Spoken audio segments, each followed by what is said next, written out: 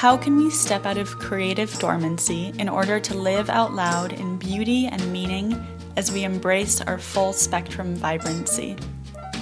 Gentle Musings is about being creatively seen and celebrated in our multiplicity and sweet humanness. Come with me as I weave the micro with the macro and explore how themes of gumption, belonging, desire, and fulfillment exist within the idiosyncratic space of everyday culture. Both for you and for me, Gentle Musings is about welcoming the fullness of life again and again, gently.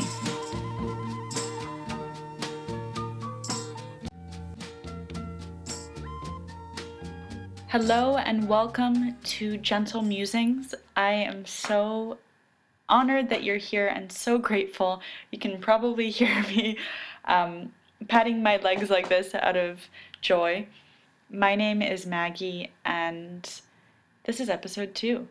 If you haven't listened to episode 1 yet, I would head right back there because this episode is going to bridge off of the last one, which is titled Choosing Succulent Devotion.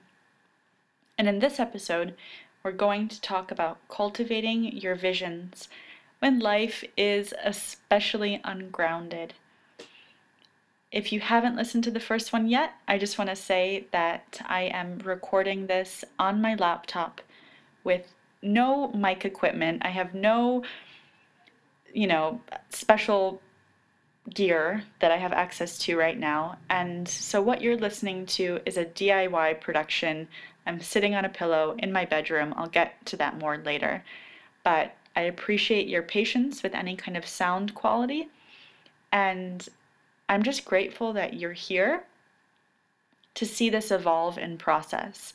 Because one of the things that I just decided was I'm not going to wait until I can afford the gear to make a high production podcast or anything like that. I'm just going to start and do this really DIY style and know that it will reach who it needs to reach just the way it is, and hopefully it gives you some permission to just jump into it now, whatever you're called to start making or start taking the steps forward on, even if the circumstances aren't 100% ideal, even if there's some makeshift quality to it.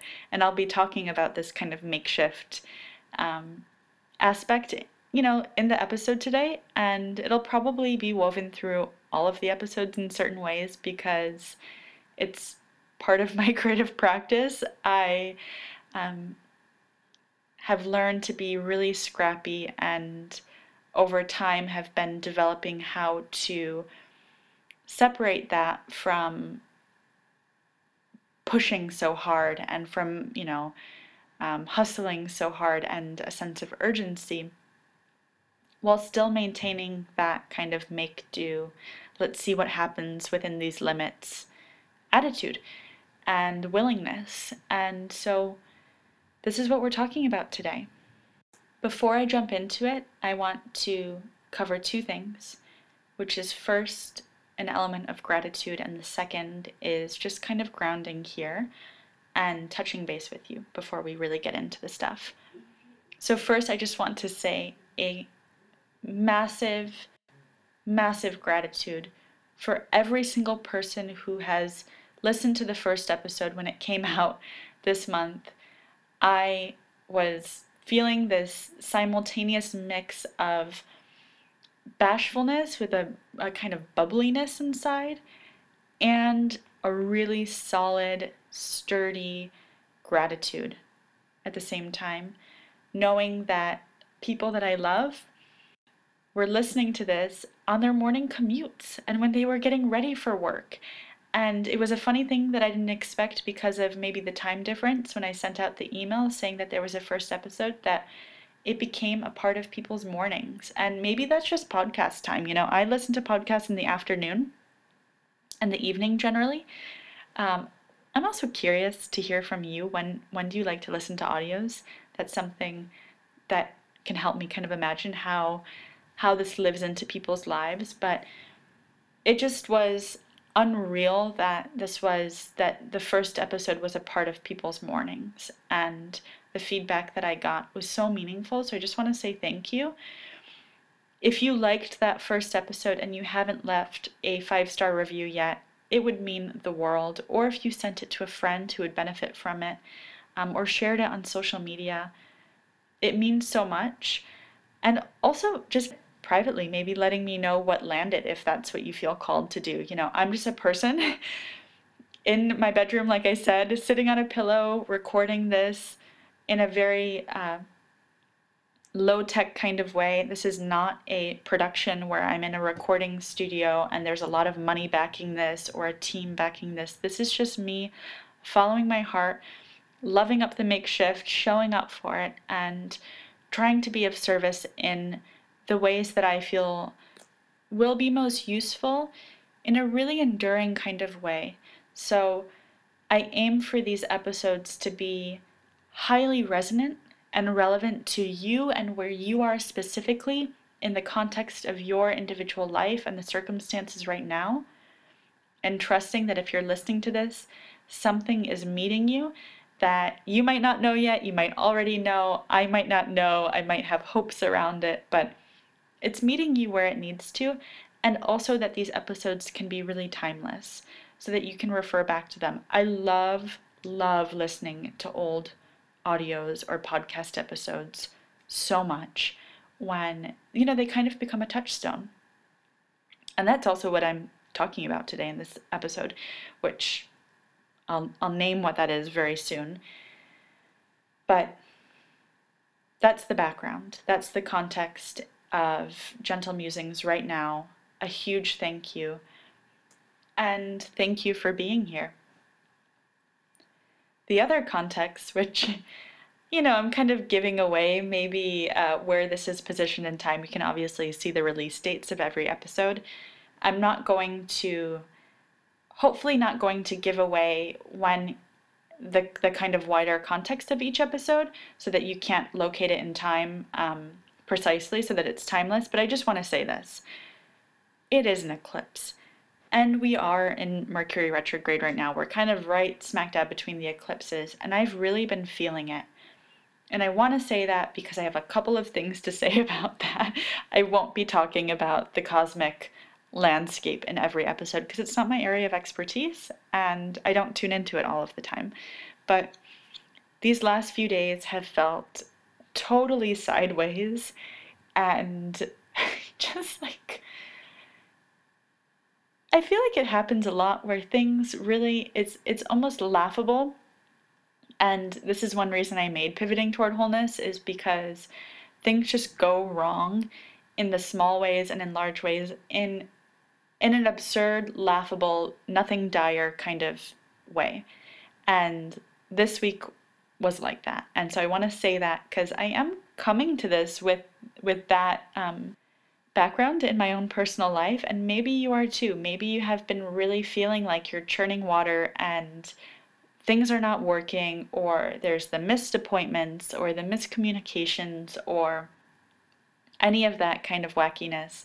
The thing that happened for me, one of the things, just gonna say, is spilled tomato sauce. And I'm saying that because you might also surely know that place when you drop the freaking marinara jar and the tomatoes splatter everywhere, or the can of tomato somehow gets knocked over and there's tomatoes splattered everywhere. Something about spilled tomatoes or tomato sauce is always that kind of peak point for me of like, okay, this day or this week is just sideways. I don't know what's happening right now.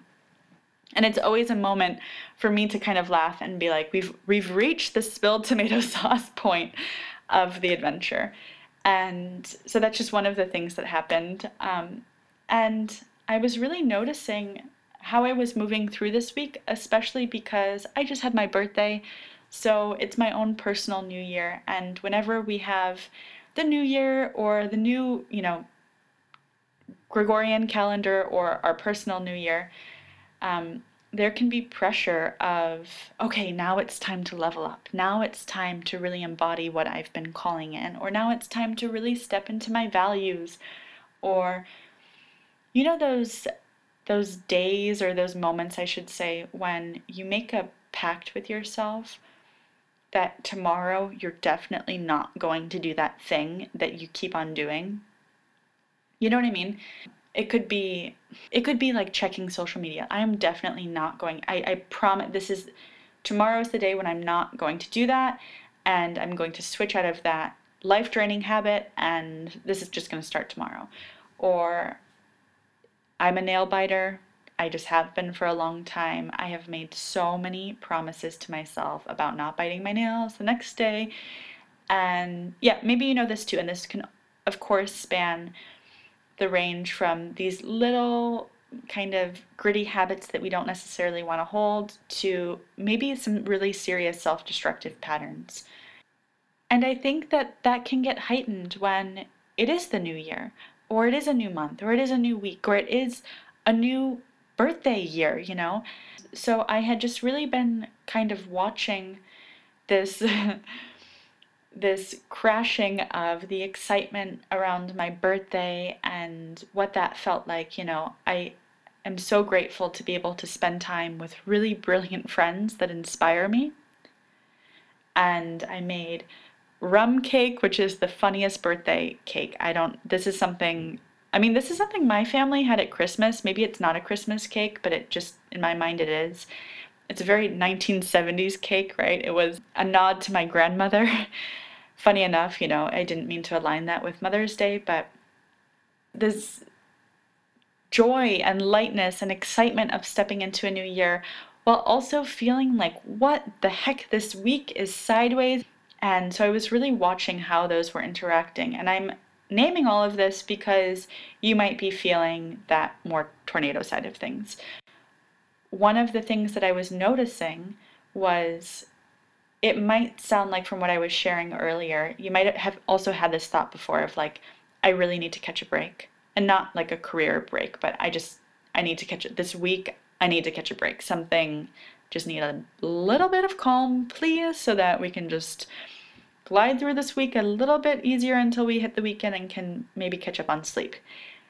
The opposite of that was what I was feeling this week, which is that I could not catch the wave, where I could not catch the current. And I know that this probably makes a whole lot more sense if I were a surfer, or maybe if you are a surfer, this makes more sense, but I couldn't catch the current of, you know, when you need to channel your energy into a project or a task or some kind of desired outcome, you want to catch the current.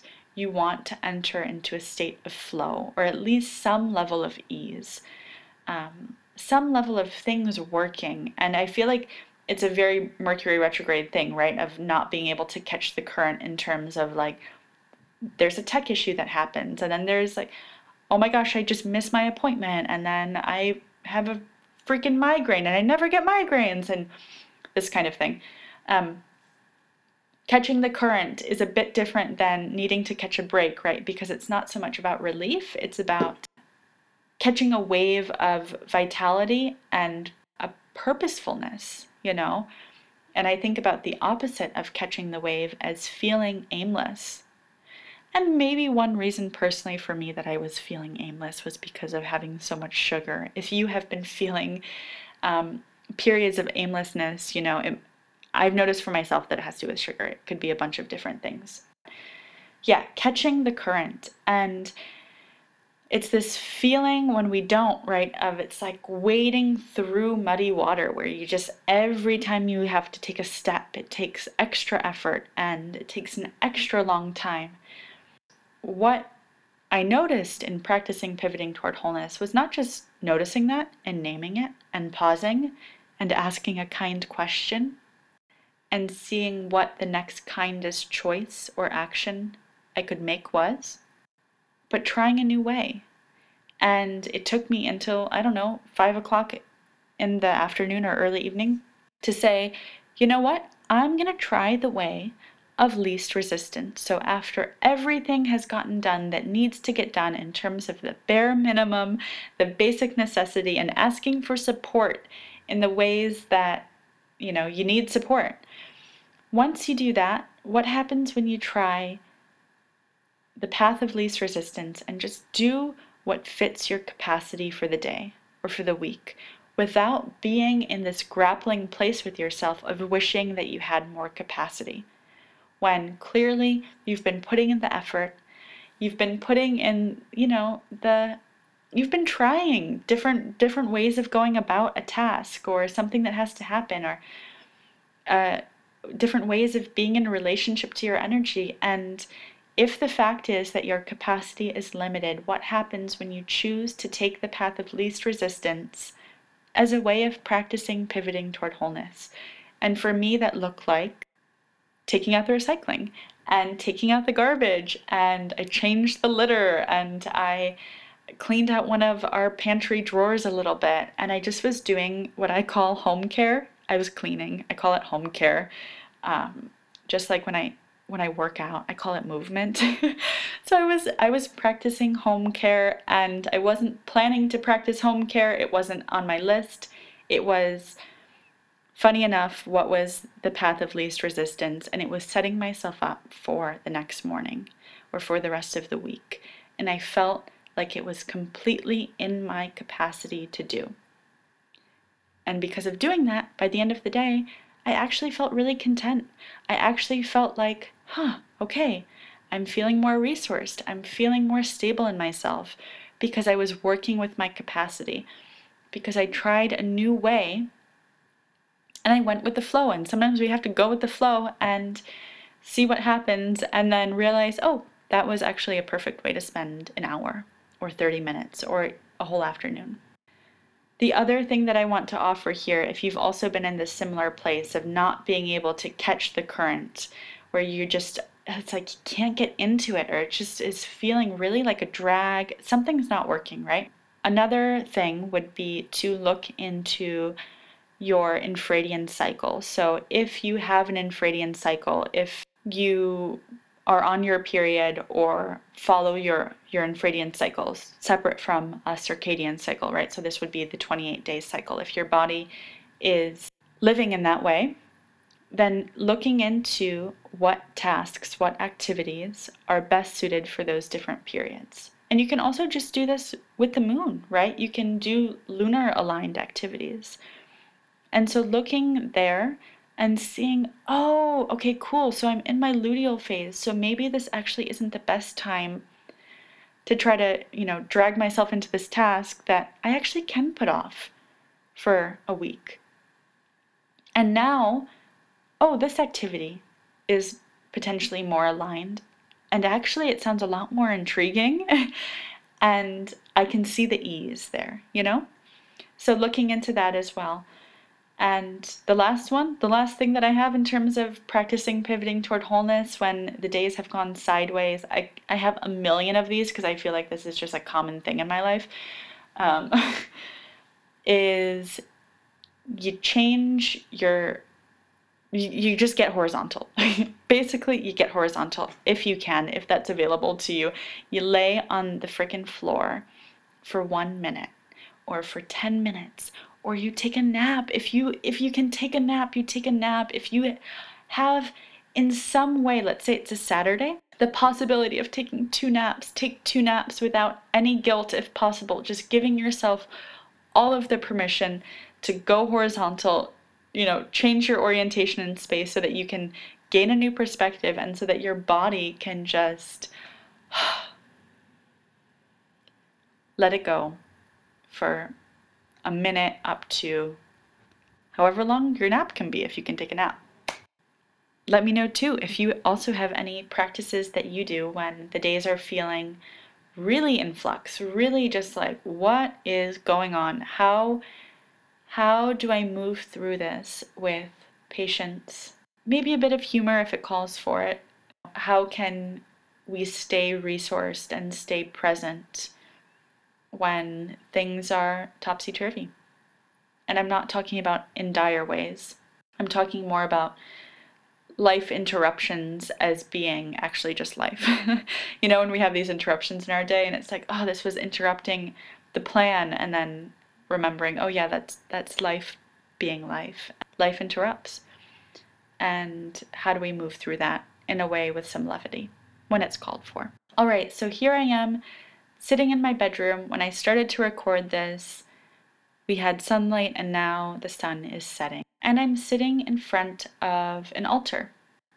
In the first episode, I was also sitting in front of an altar of sorts, also known as a bulletin board, that had printed images, like collaged images, what would look like a vision board to some. But as I explained in that episode, the images don't necessarily capture aspirations that I'm working towards so much as a felt sense that I aspire to live into. There's a lot of paintings and candles on that image altar. So that's what I was sitting in front of in the first episode.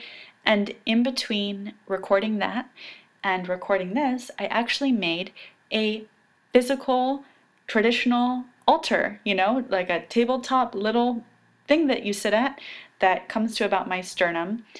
And when I say a physical little, did I say a physical little thing that you sit at? I said that because it's not a table. I don't have a little table. It's actually a cardboard box that has been transformed. So I'm going to talk about this very soon. This altar is not my first. It's definitely my most, let's say, alive one, though, It's my most alive altar because I have been approaching it in a totally different way than what I've tried in the past. And so, a couple things about this. If you have tried to make an altar, because this is something that maybe you've seen friends have, or have seen on social media, or have read about in books around spiritual practices, and it does not work for you, for whatever reason, I keep listening. Keep listening, because same, and I'm going to kind of cover that and some of the ways that I've worked through that could be very helpful for you too. I'm sitting in front of this right now on a pillow. There are gorgeous orange lilies that they have not bloomed yet, but the shape of them in this small short vase that I have, it's a white tiny bud vase from Japan with this kind of gold detailing that I actually got off of the street here. They have something really cool in Germany called Zu verschenken, which is like for the taking.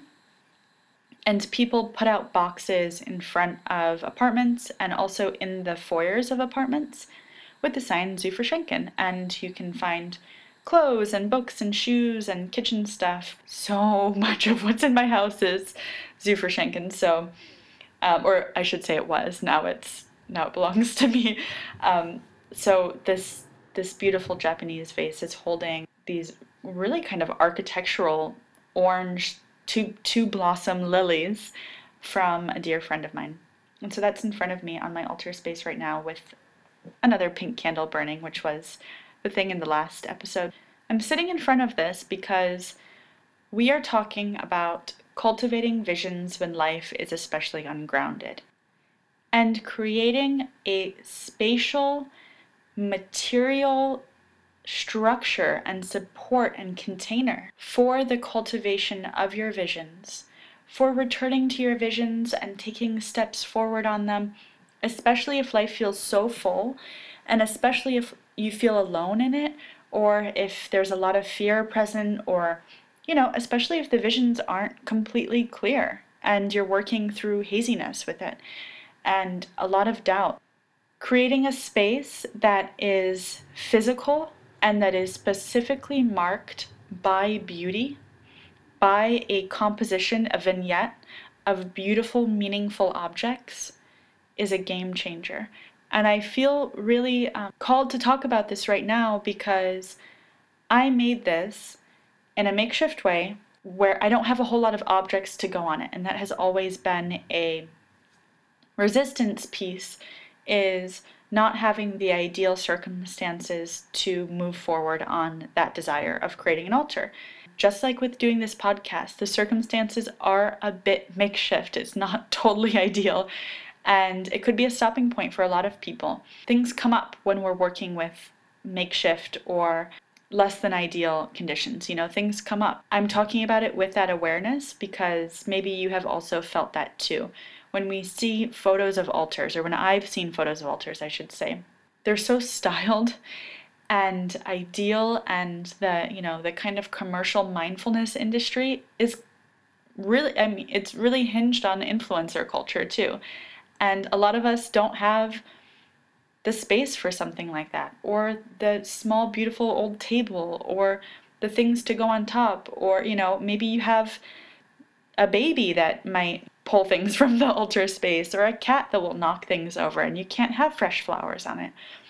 Things like this. So I'm going to talk about this and share a practice that is specifically for you if you have a active creative practice or a creative practice that you're looking to step into and move forward on as it pertains to your vision. So I do this for my business, for Regarding Do, which first and foremost is my vocation and my creative practice, as I talked about in the first episode.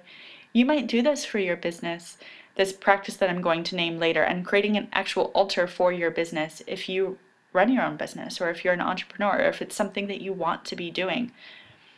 If that's not part of your reality, it might look like, I'm imagining, if you want to write a book, creating an altar for that book, or if you have a general creative practice, if you're a painter, or if you're just trying to get in touch with your creativity, maybe you're not making anything. If you want to express something out into the world, if you want to channel your energy into a clear expression that serves someone, a specific group of people or individuals in some specific way, for a given transformation, a given mission or message, then this practice that I'm going to share is going to be so useful for your process. The way that Gentle Musings works is I'm going to talk about this in a really non-linear, conversational, kind of atmospheric way. And so we're going to talk a lot about the different aspects of what creating an altar can mean and what it can look like, especially not just when it comes to cultivating visions, but especially when it comes to rewriting stories of discipline. So this is why the last episode is so important too, choosing succulent devotion, is because this is one way that I've been able to rewrite my relationship to discipline, or to, even opening to the word devotion, or showing up, or commitment, or whatever word, works for you. It's been a key piece in rewriting that. It's been a key piece in getting grounded as someone who used to have tons of frenetic energy. And I tried making altars and having a formal meditation practice and a sitting practice over so many years, and it didn't work. And I'm not saying I have the answers right now, but I am going to talk a little bit about that if you can also relate to that. If you're also feeling potentially alone in that, still your desire for having something like that is strong, okay? The thing about creating a what should I even call it? This kind of spatial container based on beauty and showing up and service and cultivation can act as a counterweight, because it's a space of reverence. It's a space of, no show, no performance, just showing up with pure sincerity. The piece that I had been missing for so long was that the reverence, and this is really, if you go back to the first episode, it's tied with the associations that I named around discipline. The reverence was so stuffy and really constricting, and the formalness was just intimidating, I guess. It was like, I think that this comes up with even just having a formal meditation practice without an altar, is like, oh my gosh, this just feels too heavy almost. And the piece that I was missing for so long was that when you make an altar, it's a place for creative expression and beauty, yes, but also play. Part of creative expression is playfulness. And when we approach having a practice like this, or when we approach cultivating our visions, if it happens in different ways, with a sense of playful reverence, so much opens up. And there's so much access to joy and wonder. You want to go back to it. You want to be in that space, because it's not about obligation. It's not about becoming better. It's not about working to heal certain parts of yourself. It's about showing up and experiencing sincere wonder and joy and comfort, a comfort that maybe you also long for and can give yourself in certain ways. So let's start with that. Let's start with this comfort piece. Let's explore comfort, beauty, and playful reverence in the context of altars, but I mean, whatever your practices are, or even if you don't have any daily practices or rituals, and even if that makes you feel kind of constricted in your body, totally relate to that, and you can still use these elements, right, in a way that supports you. So when we start with comfort, comfort is the thing that I focus on most in the mornings. And I'm saying that because when I think about an altar practice, I think about the morning routine and talk about an idealized, oh my gosh, I'm not going to say vision of something, but an idealized picture, right? That makes primo content for YouTube and Instagram, and how peddled it is, this idea that we need to have a morning practice, a consistent morning practice in order to be successful, or in order to, seize the day, or at least for myself, when I think about, someone being a spiritual person, it comes down to this morning practice. If you're anything like me, I have had enormous debilitating morning anxiety. And this is something that I don't think is talked about enough. But then, once you get talking to people, it's like people wake up feeling like they have a rock on their chest, or they launch out of bed and already feel like they're behind, even if it's 7 a.m. That was one of my big ones. I think the peak of my morning anxiety was in 2016. This is what really geared me toward focusing on comfort in the morning, and in terms of all practices based around presencing, contemplation, mindfulness, anything in that kind of area. So I really talk through this in a written piece that I did called Morning Guesses. And it's called Morning Guesses because Elizabeth Gilbert refers to the decisions of her past selves with, a kind of term of encouragement where she says, good guess, good guess.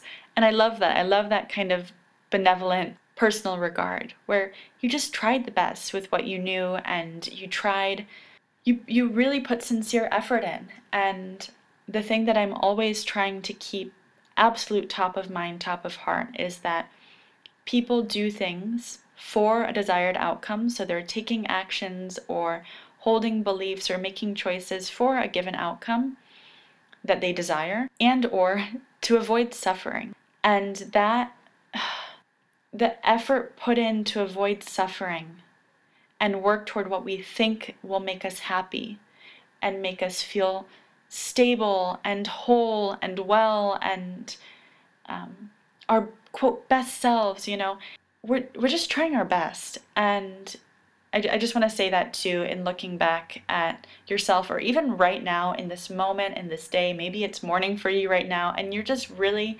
trying your best.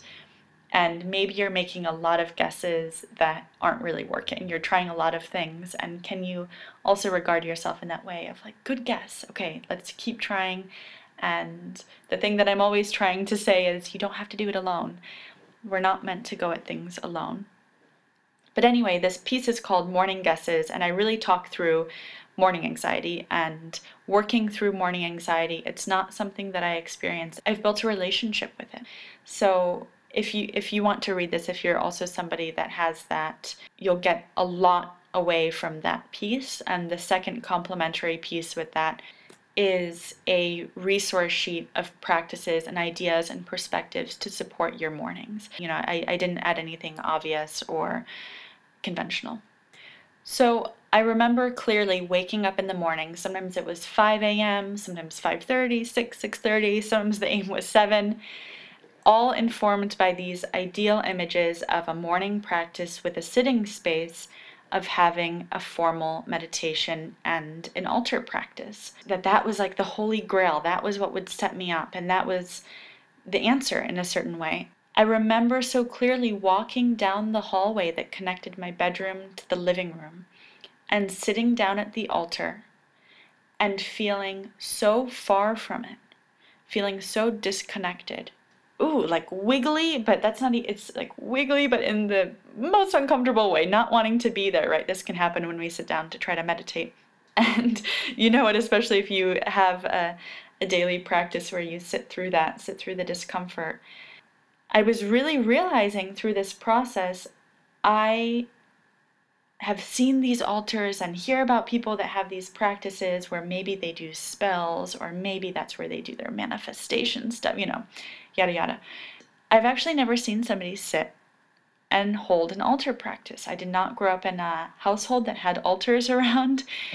It really felt like jumping into the unknown to sit there and say, oh my gosh, what is going to come up? What do I do? What happens? How do I do this, quote, right? And I have something to say for that.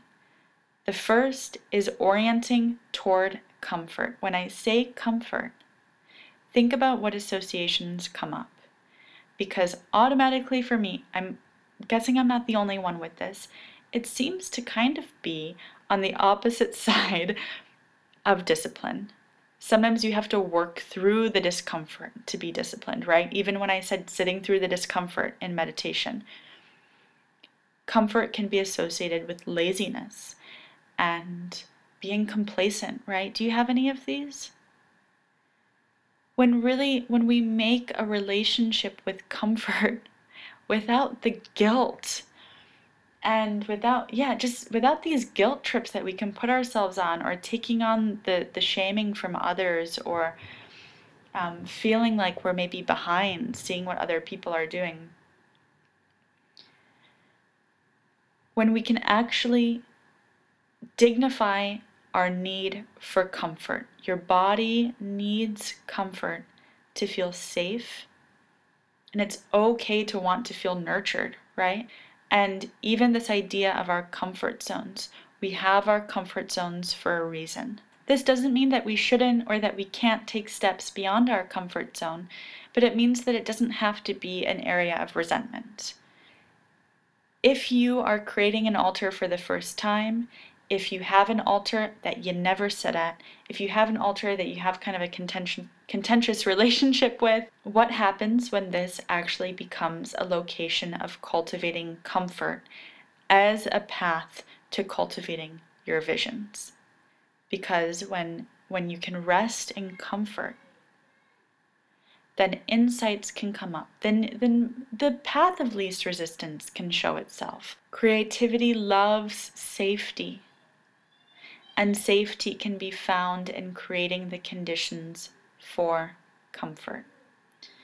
So the shift that happened, one of the shifts that happened, was approaching the altar space or approaching the sitting space, or, it can be the meditation cushion or anything like that, from a place of it being not of discipline, or I'm even thinking, like, the word that's coming up for me is pious. This putting so much pressure on ourselves that if I can't do this every single day, or if I make my altar and then it just gets dusty and I forget about it and it's another thing that I drop, right? It's another promise or pact that I make with myself that doesn't go through, then I'm not serious enough. And what I'm sharing is that this is not true, and that giving comfort a chance is one way of rewriting the associations we have with discipline or our practices or consistency. Yeah? This is why succulent devotion is so luscious and so intriguing. And this enters into the second point, which is beauty. An altar is a physical marker where you get to make a creative vignette that expresses beauty, that just radiates beauty in your space. It can have flowers if that's possible, if it's not on the ground maybe and you don't have a pet or a baby that's going to get the flowers, or candles or art, or I'm not going to get so much into what can go on the altar. What I recommend is going through your space with fresh eyes, with an eye toward what you find most beautiful and most meaningful, and just intuitively collecting pieces, and also being open to making some things for it, or to having maybe a more bare or kind of simple altar if you don't have a lot of pieces. It can also be things like rocks that you pick up outside. Not, oh, this is something that I should have on an altar and anything like that. Just going with your heart. And the second resource for that is Sarah Faith Gottesdiener's The Moon book. Talks a lot about correspondences and things that can go on altars. But letting beauty be your guide, and letting beauty be your practice, and the building of beauty with a physical spatial marker as an altar, as a way of accessing and nurturing your visions, because there's a high chance that your creative power and your visions are closely aligned with what you find to be most beautiful. John O'Donohue said, I love this quote, that beauty is that in the presence of which we feel more alive. Just very simply distilled. Beauty is that in the presence of which we feel more alive. This is why we have visions, right? To feel whole, to feel fully expressed. Beauty can be a powerful way of finding clarity when you sit and look at something that you can't stop looking at, because the form and the colors and maybe the luminosity or the pattern on it is so beautiful. There's something meditative in that in itself. John O'Donohue also said, quote, we can slip into the beautiful with the same ease as we slip into the seamless embrace of water. Something ancient within us already trusts that this embrace will hold us. I'm going to read that again. We can slip into the beautiful with the same ease as we slip into the seamless embrace of water. Something ancient within us already trusts that this embrace will hold us. End quote. And do you see the comfort piece in that? How these can complement each other? When making an altar, when holding a practice of sitting at an altar, beauty and comfort can live so closely together that there's something embracing about that, that supports us in embracing our visions and moving forward on our visions in a way that is in succulent devotion, or whatever kind of terms feel most alive for you. I want to say another thing about this too with altars, is that you don't have to actually sit at an altar for it to be effective for you, or for it to aid in transformation for you. So I think that would be more supportive if you can sit often, every day, multiple times a week. It might not be in the morning, it might be in the evening. I have already noticed that I gravitate toward this space in the evening. It's not at a standard time. I'm just really like embracing ease around it and not this regimented discipline. But you might also have an altar that exists on a shelf or in a corner, or something that you don't sit at. Or it might be in an area that you are, quote, meant to sit at and you don't. And it's okay. I love what Sark, the author Sark, said about having inspiring books to enrich your life. They can be all stacked up on your bedside table, and you actually don't have to read them for them to work. You might get a lot more of it if you spend time with the author's words and even come back to those books again and again. But it's still, the presence of it still matters. And the choice to have it in your space still matters. You never know when you're going to sit down at the altar. You never know when you're going to sit down at the meditation cushion, or when you're going to open that book, or when you're going to try that new way. And if you do feel that you want to sit at an altar that is created specifically for directing your energy and intention to serve a certain group of people or individual, or if you already do this, like every day, if you already do this and are curious about a practice to use in your own practice, here it is. The first thing, of course, is settling the body, presencing lightly, So this can happen through establishing the conditions for comfort, right? Seeing, is your body comfortable? Do you feel physically supported at your altar? Here's a really good example, is where I'm sitting right now. I realized that I was just honest with myself about it. I would not sit here if I couldn't have my back up against the wall when I was sitting.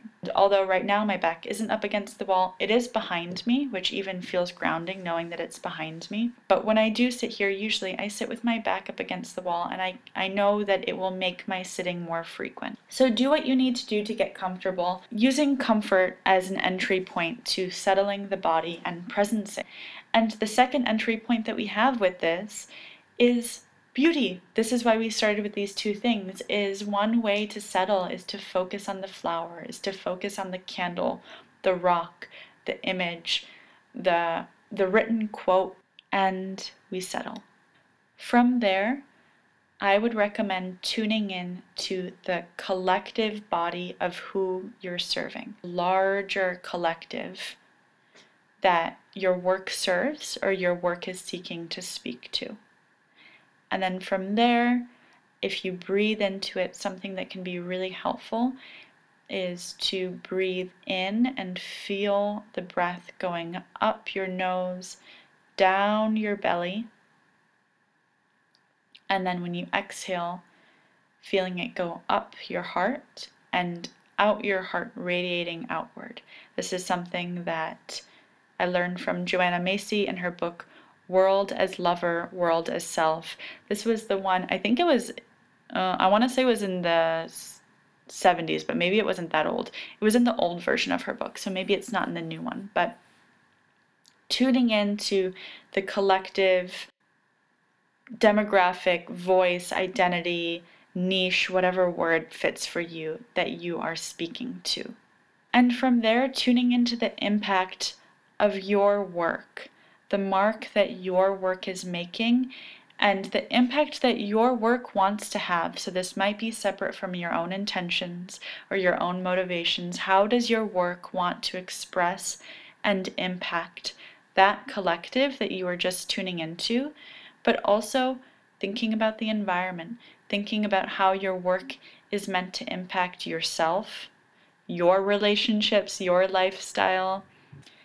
If this layer is relevant to your work, how does your work want to impact your local community?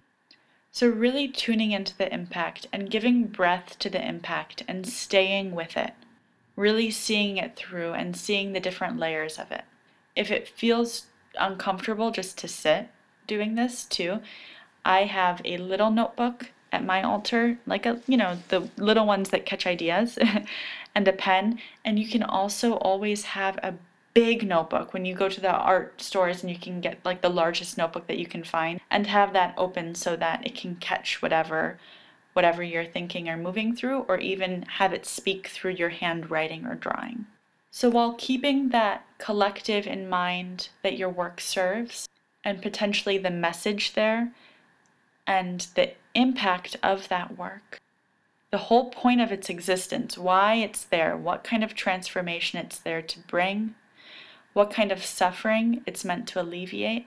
See if you can tune into individual people, whether they're clients, whether it's an individual reader, an individual person that's going to be holding the handmade mug, let's say, if that's something that you make, or wearing the dress. Tuning into one person at a time, fully imagining their suffering transmuting, and imagining their highest expression of self, any creative dreams that they've shared with you. Tuning back into impact, imagining the ripples of their wholeness on the collective, on the environment, on their relationships. If you do have clients, or if you are writing with one specific person in mind, whether it's for them, like in the case of a client, if you're tuning into their transformation, or if you have one person in mind that a piece is dedicated to or a practice is dedicated to, you might want to have their name on the altar. So I have this with my present clients and future clients that I'm looking to call in. And after swimming in that, Continually, again, reorienting toward comfort and beauty and noticing what sensations are coming up, noticing what images are coming up, letting your hand write or draw, or letting yourself get up if you want to. This can happen in a matter of minutes. This can happen in an hour. There's no rules. If it feels right, see if you can tune into the legacy of your work, both forward and backward in time, that's both visible and invisible, that's both known and unknown. This might be the time of connecting with your personal ancestors or chosen ancestors that are related to this work. Just see where the practice takes you, and be willing to be surprised. None of this is homework. None of this is the determining factor of your success or the project's success. And so invite some lightheartedness into it as you're also stepping into a practice of reverence. And so with that, to also wrap up this episode, I'm going to just briefly share about playful reverence. And playful reverence is something that I look forward to making a whole episode on. When I think about playful reverence, this really came out of that time of the peak morning anxiety. And so if we just break that down, thinking about the word playful, there's pleasure and amusement there. And reverence, of course, is the deep respect for something. And so when you think about playful reverence, think about deep care plus non-attachment. Think about approaching something, whether it's this practice or your day or a conversation or any kind of recurring pattern in your life, going back to habits or challenges. Think about approaching that with a depth of heart, but also with remembering the magic in being lighthearted too. And of course, this doesn't apply to everything. It's just something to consider. The process of bringing your work into form and the process of becoming more fully yourself, right? Of pivoting toward wholeness and all that's encompassed in that. So maybe establishing boundaries or even potentially moving beyond your comfort zone while still honoring it and seeing why it's there. This can be fun. This can be a source of pleasure and amusement in your life. You can catch all of the shoulds and the rules about what it should be like or these unchecked assumptions that we carry and question those beliefs and see what happens when playful reverence is woven in. It is very complementary to both comfort and beauty. And with that, we are wrapping up this episode. Thank you so much for listening. Please share this with a friend or someone that you think will also enjoy it. And if you enjoyed this episode, you'll love the Gentle Musings content portal and community membership, where the pieces that I referenced, so morning guesses and also the resource sheet all about mornings, as well as some photos of my personal altar, which I'm not going to share on Instagram or any other social media platform because it just doesn't feel private. I'm also moving away from that space and focusing more of my attention into Gentle Musings, both this podcast and the membership community. Yeah, you can see photos of my altar there, the altar that I'm sitting at right now, and read those pieces. And if you enjoyed this and want some community support and some ritual around your visions, cultivating your visions, and coming into a new relationship with them so that you can bring these visions into form, we have quarterly visioning sessions through Gentle Musings. So think about co-working only around your visions, right? Like visionary co-working. So it's an intimate group. We meet 4 times a year. It's available to all patrons at all levels, and it's a space to privately explore and engage with your visions through creativity and contemplation. This might look like collaging or writing or movement, and also the opportunity to be witnessed or witness others in sharing of their visions. So these could be fully formed ideas, or these just could be threads and wisps of creative desires and creative dreams and realities that we want to live into. So that is happening. The next one, the second one ever, is happening on July 2nd. I would love to be in that space with you. And even that space can be a time for you to make your own altar, to sit at your altar, to talk about your practice, to get support around your practice, and even to show it to other people, just to see what happens when we don't always go at these things alone, and when we can approach it with reminders of playful reverence. So again, that'll happen at the Gentle Musings community membership and content portal, which is simply at patreon.com/gentlemusings. There's a ton of stuff there to support you in your processes. This is a central part of Regarding Do, and this is the way that Gentle Musings started. So it is a fabulous way to support this project if you are called to and if you enjoy this, so that I can keep making these episodes too. And with that, I will see you next time, and take good care. Bye!